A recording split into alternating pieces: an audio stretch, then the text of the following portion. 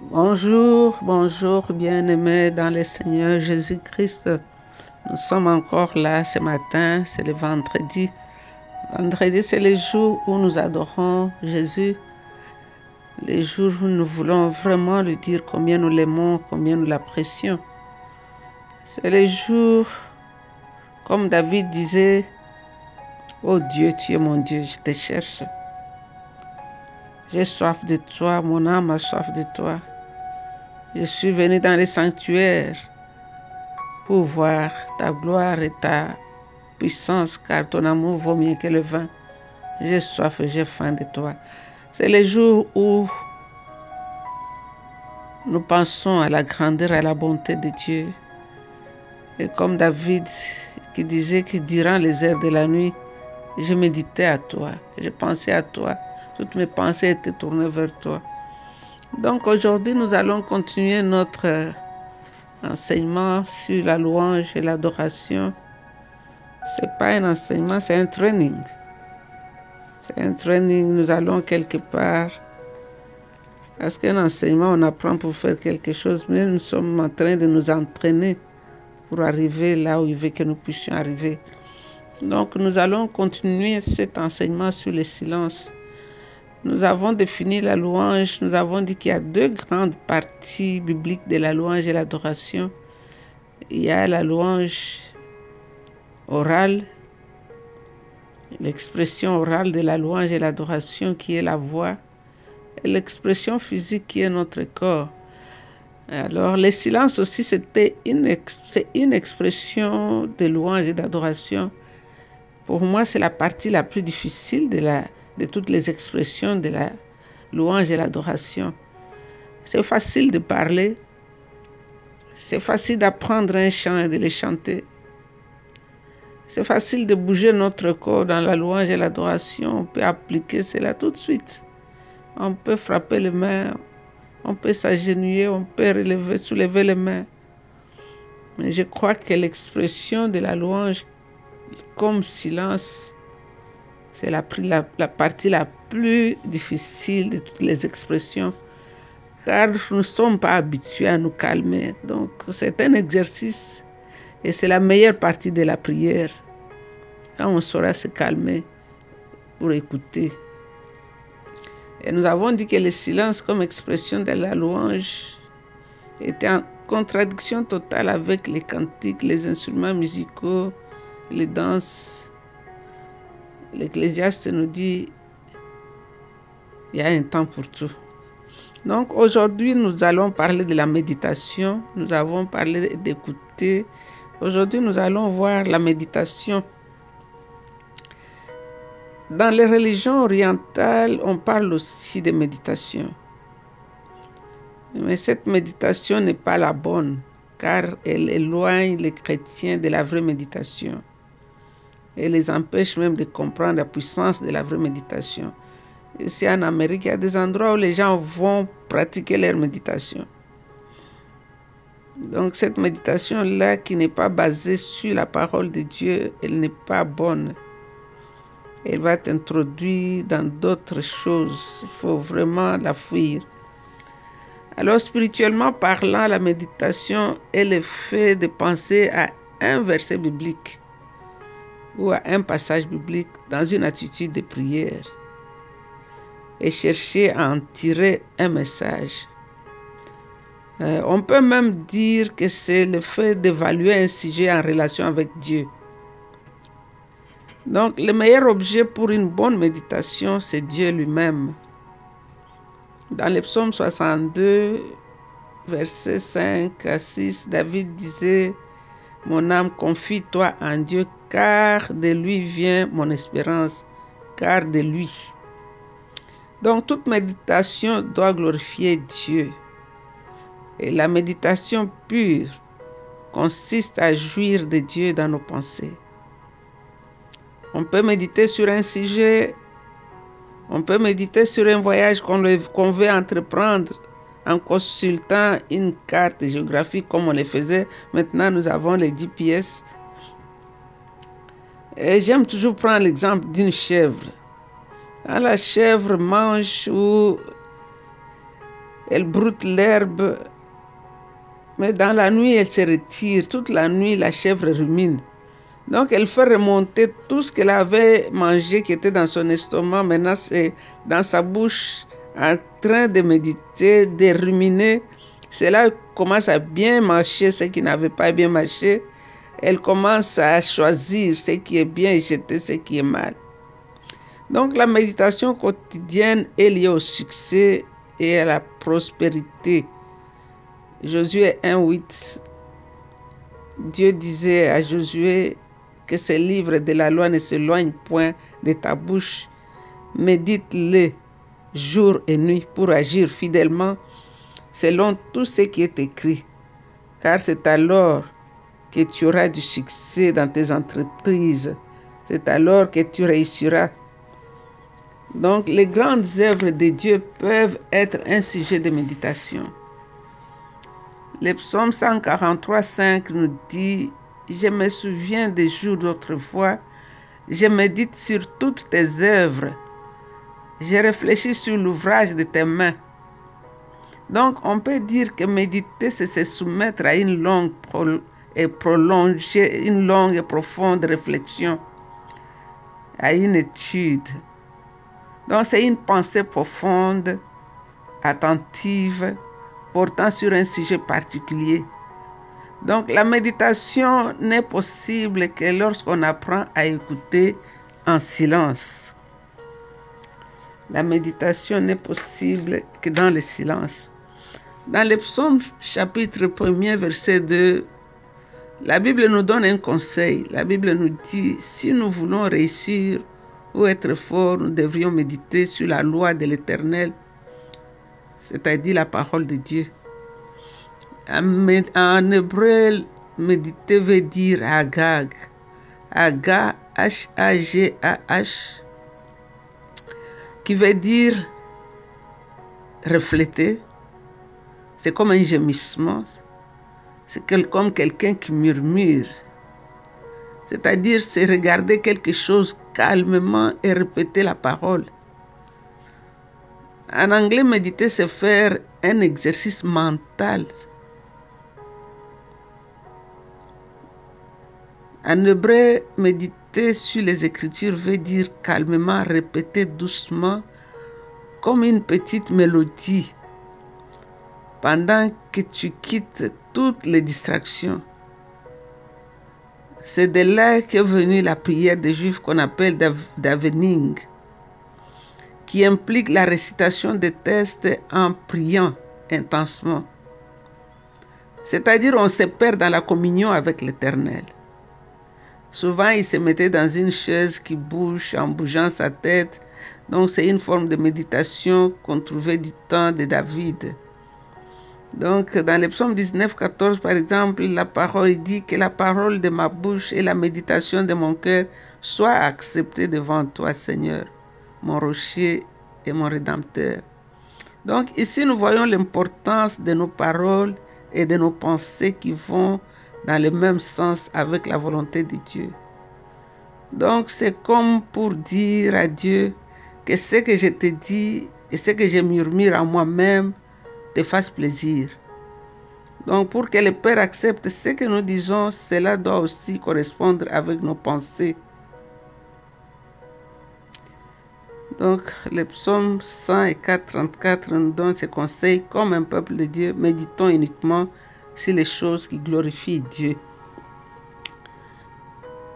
Nous avons commencé à étudier les 4 clés, comment écouter la voix de Dieu. Parce qu'il n'y a qu'en méditant qu'on peut écouter la voix de Dieu. En étudiant le livre d'Habakkuk qui nous a aidés, et je vais essayer de lire aujourd'hui encore, je voudrais que chacun de nous se familiarise avec ces livres. Ici, Habakkuk nous dit, j'étais à mon poste et je me tenais sur la tour. Je veillais pour voir ce que l'Éternel me dirait et ce que je répliquerai après ma plainte. L'Éternel m'adressa la parole, il dit, écris la prophétie, grave-la sur des tables, afin qu'on la lise couramment. car c'est une prophétie dont le temps est déjà fixé. Elle marche vers son terme. Elle ne mentira pas si elle tarde. Attends-la. Alors, qu'est-ce qu'Habakkuk nous enseigne ici? Comment nous pouvons faire une bonne méditation? En prenant l'exemple d'Habakkuk, d'abord il dit, je me tenais à mon poste. Qu'est-ce que cela veut dire? Cela veut dire, tu arrêtes tout. Si tu veux écouter la voix de Dieu, tu arrêtes tout. Tu t'assieds quelque part calmement, sans passer à rien d'autre. Tu fais taire tous les bruits. Parce que la voix de Dieu ressemble à une pensée spontanée qui monte en toi. Et cela, c'est possible seulement dans le silence, dans les temps de méditation. C'est un verset biblique qui remonte au-dedans de toi. C'est un rhéma.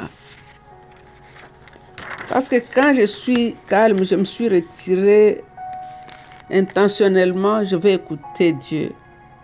Je reconnais la voix de Dieu comme rhéma, comme une pensée qui monte spontanément dans mes pensées. Parce que je pense qu'à ce moment-là, tout ce qui vient dans mes pensées vient de Dieu. Rhéma, c'est quoi? Je vais un peu définir le rhéma. La parole parlée en contradiction avec logos, qui est l'expression de la pensée. Logos, c'est le message. Logos, c'est un discours. Logos est le message et rhéma est la communication du message. En référence à la Bible. La Bible, c'est le logos. La Bible, c'est le message. Donc, le davar dans l'Ancienne Alliance et le logos dans le Nouveau Testament. C'est la Bible en son entièreté. Ça, c'est le logos. Mais rhéma, c'est un verset de la Bible. La signification de rhéma, quand on les différencie avec le logos, est illustrée dans Ephésiens 6, verset 17. C'est une parole ou un verset, une portion que l'on prend comme une épée dans les temps de besoin.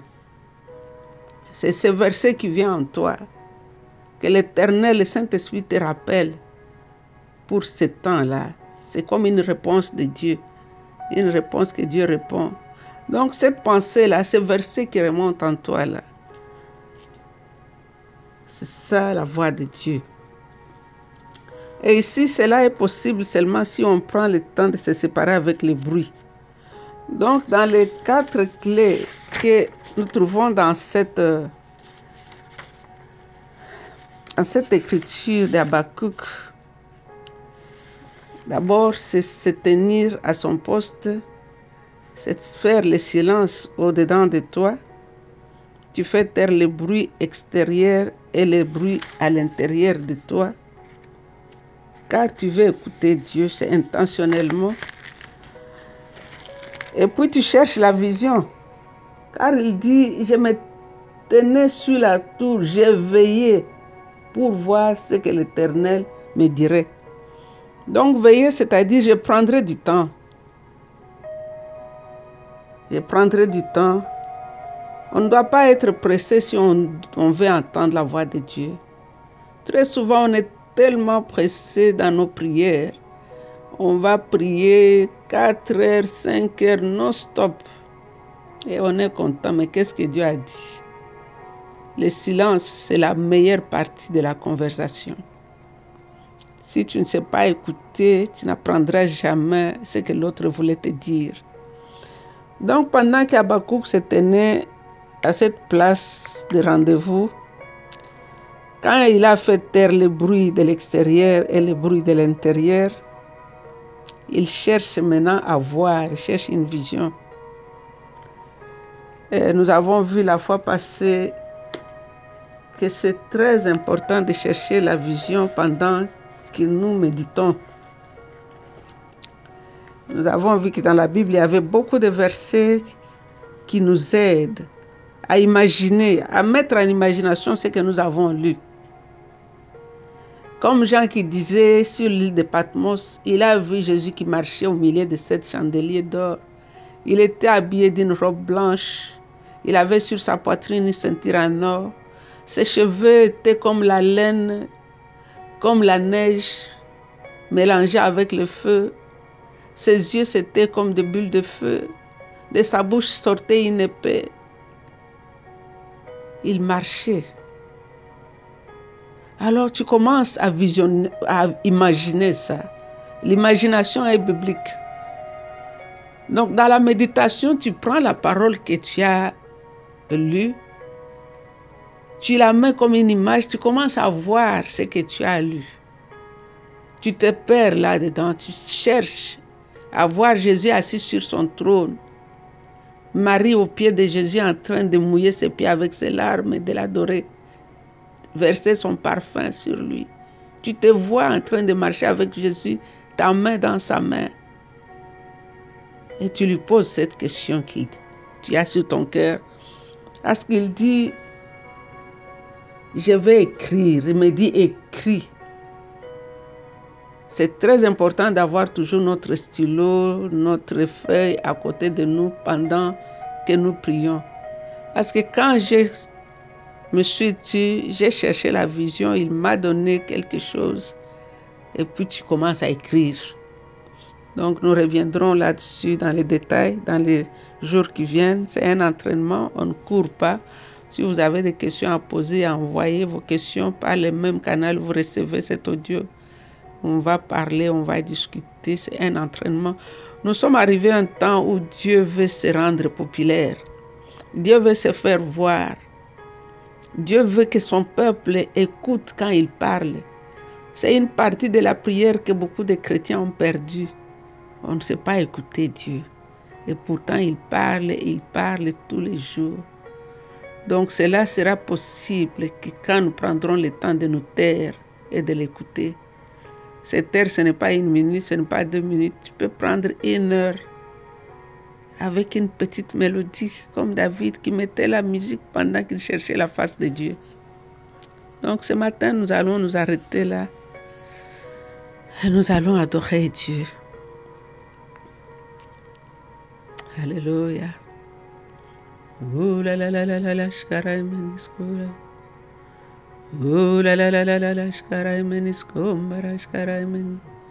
Nous t'élevons, nous t'adorons, roi de gloire. Nous t'élevons, nous t'adorons, la manne cachée. Jésus, nous t'élevons, nous t'adorons. Jésus, nous t'élevons, nous t'adorons. Tu es le roi des rois. Tu es le pain de vie. Tu marches au milieu de cette chandelier d'or. Tu es assis sur ton trône élevé, Jésus. Oh, tu es Seigneur. Le roi des rois, nous t'élevons. Il n'y a point de Dieu comme toi. Tu es l'ami du pauvre et de celui qui est abandonné. Nous t'élevons, nous t'adorons. Tu es le roi de gloire, Jésus. Tu es le pain de vie. Jésus, nous t'élevons, nous t'adorons, Seigneur. Il n'y a point de Dieu comme toi. Alléluia. Thank you, Jesus. Father, we say thank you, King of glory, wonderful Savior, bright morning star, lily in my valley, Jesus. Father, we love to love you, Lord. Jesus, we love to love you, King of majesty, Son of the Most High God, we love you, Jesus. You are wonderful, God. You are wonderful, God, Lord. Redeemer, Kingsman, Jesus, the Waymaker. Father, we love to love you. Abba, Father, the lover of the lovers, Jesus, King of majesty, Son of the Most High God. Father, we love to love you, Lord. You are wonderful, God. Alléluia. Nous t'élevons, Jésus. Roi de gloire, nous t'élevons, nous t'adorons. Tu es le pain de vie, Seigneur, nous t'élevons, nous t'adorons. Nul n'est comme toi, Jésus. Alléluia, nous t'adorons. Alléluia, nous t'élevons. Alléluia, nous t'élevons. C'est toi le soleil qui s'élève après l'orage. Tu es le soleil, tu t'élèves avec la guérison dans tes rayons. C'est toi le soleil, le vent. Quand tu t'élèves, l'obscurité s'enfuit. La Bible dit, tu as été pour nous, Seigneur, comme l'ombre du rocher dans le désert. Tu es le secours qui ne manque jamais dans la détresse. Reçois la gloire, Seigneur. Enseigne-nous, cher Saint-Esprit, à écouter ta voix. Nous avons soif, nous avons faim de toi. Merci pour ce temps que nous avons encore passé ensemble dans ta présence. Continue à nous enseigner. Au nom de Jésus, nous disons Amen. C'était Maman Jeanne avec l'équipe de Maman d'adoration. Nous sommes Jaël. N'oublie pas de faire du bien.